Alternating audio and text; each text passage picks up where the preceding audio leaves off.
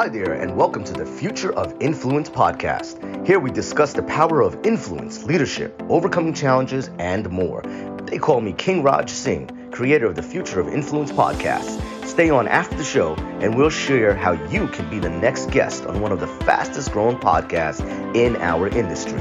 With that, here we go. Hello, and welcome to another episode of the Future of Influence podcast. I am your host, Raj Singh. They call me King Raj, and I have an exciting guest in the passive income space, in the cash flow space. It's an industry that I love dearly, and this gentleman lives where we all want to live, right? And be in the beautiful Hawaii Islands, right? So let me introduce you to Lane. Please introduce yourself, Lane. Welcome. Hey, thanks for having me, Raj. So currently own 6,000 rental properties. We syndicate apartments and a lot in the Midwest and the South. But it didn't always start off with that, right? Today we're going to talk about how to get started. I was working my engineering job. I got taught to go to school, study hard, work at a job for 40, 50 years, buy a house to live in. And a lot of that stuff to me, as I learn now, isn't what the wealthy do. So, but it all started with that first rental property, and when I was working up in Seattle. In Seattle, that was your first rental property. That's a booming market right now. I know some people doing big developments out there, billion-dollar developments out there in Seattle. So it really is a place to be now. And that's where you started in real estate, huh? Yeah. But I today I invest for Cashflow in Seattle, California, New York, New Jersey. They're all primary markets, right? Great for appreciation, but when you don't have that much money, to me, you got to invest for cash flow, because if there's ever a hiccup in the economy, cash flow is what keeps you alive. Yeah, absolutely. And you know what? We'll just get right into it, Lane. So are you primarily an investor yourself, and then you teach other people, your clients, how to invest also? Is that pretty much your strategy? So today I I operate a large apartment syndication. So we go out, we buy 200, 400 unit apartments that are stabilized. We like stabilized apartments, which is defined as 90% occupied or more. We maybe put a little lipstick on a pig, $4,000 to $6,000 of rehab per unit. So new flooring, new appliances, new paint job, new playground equipment. Nothing much, really. But we do it over 200 or 400 units, and we bump the rents up maybe by a couple $100. But that's our business plan. We kind of just go and rinse, wash, repeat around the better places to invest, in my opinion, in the country. Great. And how long do you typically hold these properties for? Usually anywhere from 3 to 7 years. We don't kick people out. We naturally let the tenants go and renew. So most tenants, they stick around maybe a year or a few years. So we can get through most of the units in the first few years, right? So it's a cash flow play, but it's also the forced appreciation play. Sometimes tenants move out a little quicker than we like, which is cool too. Rip the Band-Aid off, get the project done quicker. Okay, great. Now, what are you seeing in this industry of multifamilies, and especially right now with the pandemic and everything? What are you seeing as far as some challenges right now that your clients are facing and maybe your company's facing as well? So we operate more in the commercial real estate space. Residential real estate prices have skyrocketed because of low supply, right? People are afraid of people coming in their house, giving them cooties. So they don't want to put their houses in the market, right? Now, I don't know if there's demand is higher or lower than normal, but because supply is low and prices are dictated by supply and demand, that is why prices are high. And that's why I don't like residential real estate, because it's all freaking emotion. And I just don't like that stuff. I like commercial real estate, which is dictated on the net operating income. How much does the property produce times a multiplier, and that's the magical sales price, the market price. That's something that we can control. So in the commercial real estate space, generally the prices have kind of stayed the same. It hasn't gone bonkers like how it has in the residential space, but the cap rates have probably come down by at least a quarter point in the last 18 months, which means prices have gone up. But I think, here in the next 6 to 18 months, when you start to see that slack and the data come out, I mean, we're seeing rents skyrocket just in the beginning of this year, riding that wave. But it's just a matter of time before the average guy kind of figures it out and starts to pay ridiculous prices for 50, 100, 200 unit properties. Yeah, I love that you mentioned the contrast between residential and commercial. I remember when I learned about that as well, and I realized that someone not involved or experienced in this would think, "Oh no, how can I deal with the bigger property?" But then what I found when I switched over to commercial real estate, it took a lot less work than residential, because residential sometimes you think, "Oh, maybe I'll go and do that little thing over there, fix that little thing," but commercial properties are so large, you cannot possibly do that. So you have to outsource it and get teams to help you. So I like that as well, just leveraging because it's so big. And then with the size you're talking about, several hundred units, then you can have people that live in the management companies would be on staff and living there as well and taking care of everything as well, correct? Right, right. I mean, when you have more than 60 units, you can typically justify that person to be in the leasing office at all times. But I mean, everybody's lived in apartments. They're not the greatest, right? What you really need to get good economies of scale is you need to get above 100, 120 units to justify that handyman to drive around in the golf cart and to knock out the little work orders. Because that's where you get killed as a little landlord, or your small rental property owners, like those little third-party repair bills from third-party plumbers, HVAC guys. So if we can get above 120, 150 units, now we can justify having a lot of those guys in-house. And so we'll train the HVAC or the staff a lot of HVAC, basic stuff to take care of a lot of that stuff. A lot of the plumbing stuff is taken in-house. We had a lot of apartments in Houston during the freeze earlier this year. I mean, when all the mom and pop investors are running around with their heads chopped off trying to find a Mario and Luigi, we've got them on staff, right? We pay their salary. Very nice. Very nice. So what makes your company culture unique, would you say? Like if I were to start working with you, what might I notice different about the way you operate compared to someone else? I mean, we're very lean. We hire third-party property managers because they're the pros. And then our role is we manage the managers. We're asset managers. We hold them accountable to certain KPIs and give them incentive bonuses. So we're very lean in this business that we're in. It's not rocket science, right? I mean, that's why it's good to be in real estate. I mean, it's not something that the average guy can't do. You just got to have a strong enough net worth balance sheet to qualify for the debt. Understood. So what does your typical client look like? Who are they? What size of business are they? Or can they just be individual investors? What's your ideal client or typical client? Yeah, so we bring in passive investors. They're typically accredited investors, higher net worth, higher paid. So a lot of doctors, lawyers, I got a lot of engineers. I used to be an engineer. And we always try and teach it to them in more of a numbers way than kind of a salesy way. A lot of business owners, right? If, business owners out there, if you guys are just starting with your business, put your money into your business. But then, real estate's a great way to invest after you've made the money, especially for the taxes, right? And that's where we kind of, on my consulting side, we kind of work with people more on the legacy planning, the taxes, the legal, infinite banking, and we pull the investments together. Yes, yes.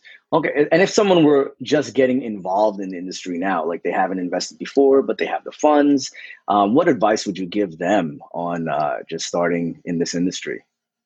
Yeah, I mean, if their net worth is under $250,000, $500,000, I mean, do what I did in my early 20s. Go buy rental properties. Go learn the business, right? Because anybody can kind of put together a syndication, and it's all about marketing and how you show in terms of a webinar or a pitch deck or a website. What you really have to do is build your network of pure passive accredited investors around you. Many people probably like me, I didn't have accredited investor friends around me, right? None of my family friends, they all invested in the stock market and the 401k garbage. Yep.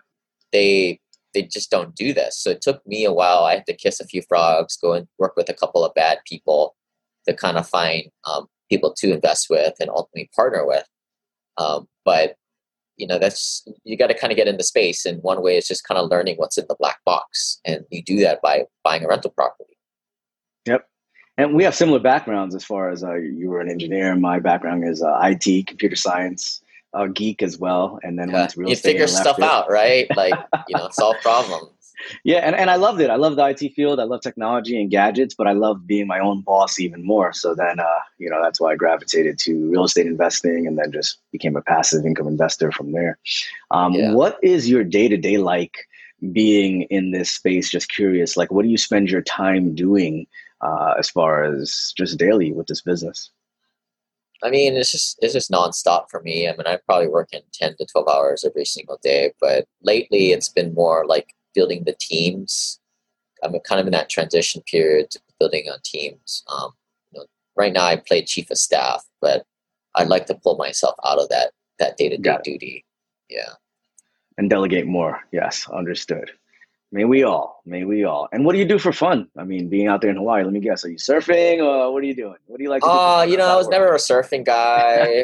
I mean, I was kind of a bookworm. I mean, I studied hard, went to college. That was kind of my path. So I don't surf. And what do you do now for fun? I like to CrossFit. Just working out. I got a young daughter that kind of keeps my time. You know, for Oh, young that's dads out beautiful. there, you guys probably know, or older dads out there, you guys probably all know, y'all don't have hobbies when you have kids, right? Just making money and staying alive. Yeah, I hear it. I hear you. And thriving while you're at it. Do you travel much? Not lately, but before the pandemic, probably would go travel around once every couple of months.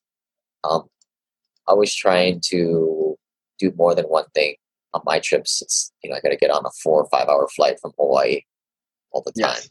but um, it's cool. I mean, I used to travel all the time for work when I was a corporate slave. Sucks, right? You head out there every week, even every other couple weeks. To me, it's nice to get away. Once every month, maybe once every other month. That it's Of kind of course. nice change of pace. So that's kind of how I've kind of built my Yeah, kind of just reset, recharge. I totally get it. yeah. Okay, great, great. Now, as far as your audience with your clients that you work with, can you share a success story that you've had with one? Yeah, I mean, a lot of them, I mean, they get from non-accredited status to accredited status, but the very common ones are, people with $1 million or $2 million net worth. They start investing, but investing is just the one thing, right? Like, I think they don't realize, I mean, when you start investing, the whole way the flow chart works is you start investing, you go into good deals that make you better returns, but that you get the tax benefits, right? You get passive activity losses. Now, some of the guys, they implement real estate professional status to lower their ordinary high income from their day jobs or from their business. And this is what creates all this magical deployable capital, again, to kind of return into the system. It's a beautiful thing.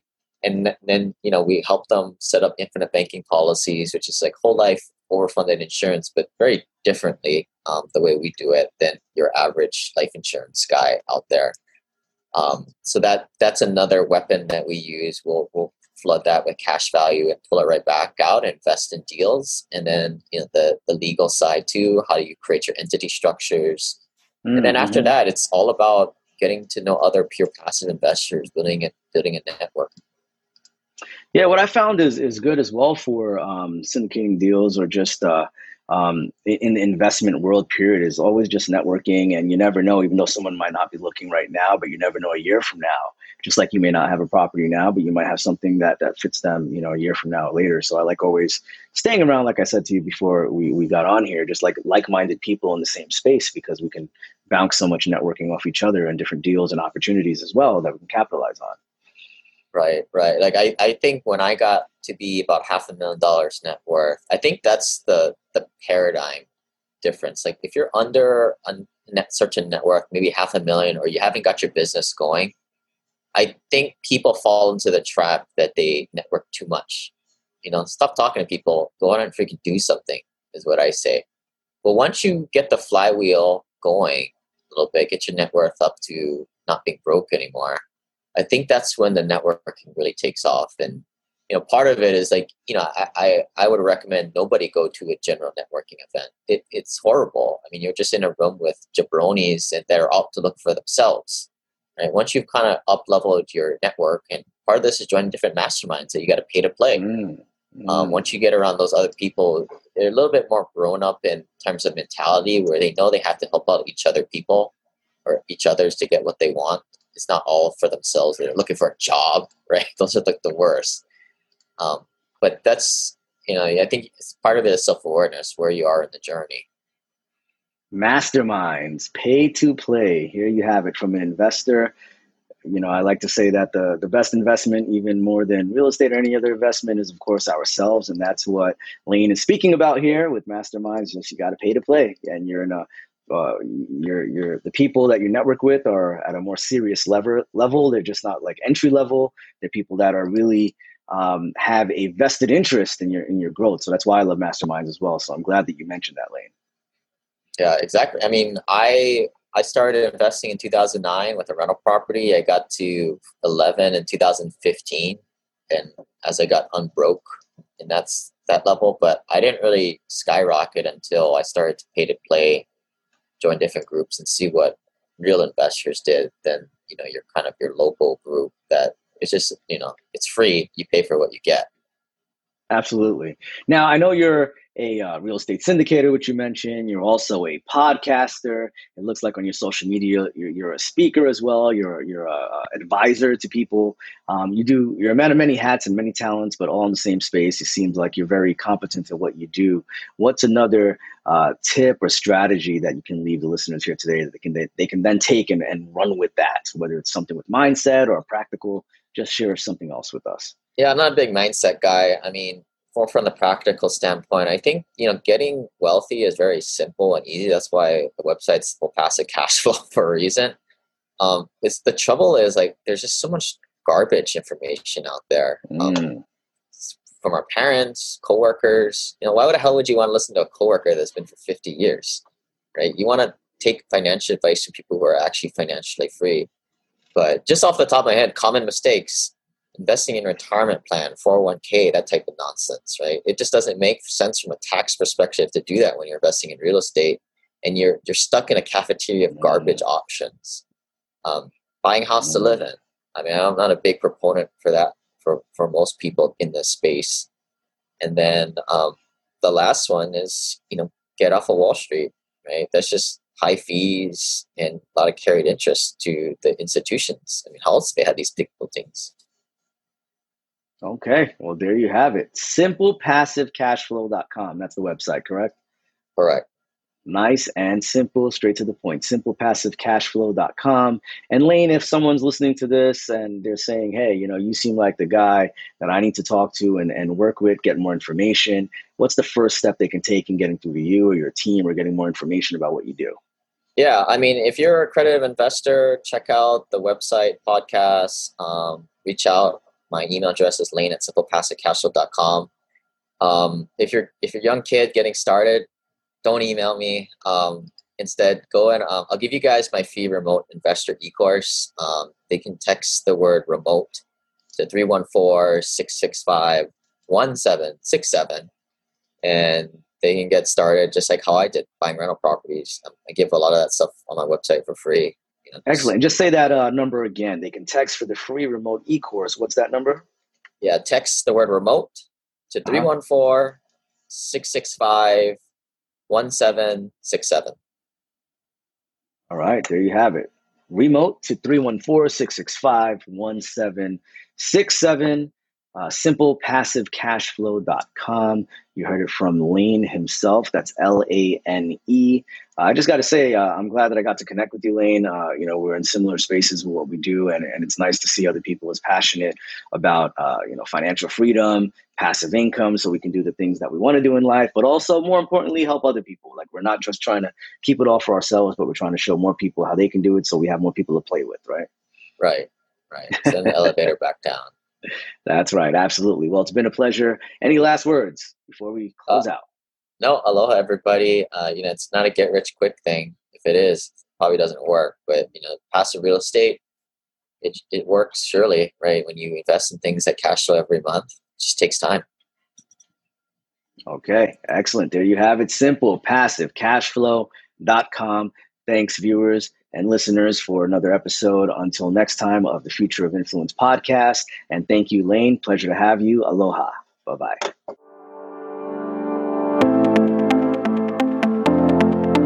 Thanks for listening to the Future of Influence podcast. If you're interested in sharing your story by being a guest on our show, please visit https://kingrajsingh.com/podcast/apply to apply. And if you liked what you heard, please also visit and follow us on all social media. Please subscribe to our show on Apple Podcasts, Google Podcasts, Spotify, or wherever you listen to your podcast. Once again, they call me King Raj Singh, and thanks again for listening to the Future of Influence podcast. Tune in next time.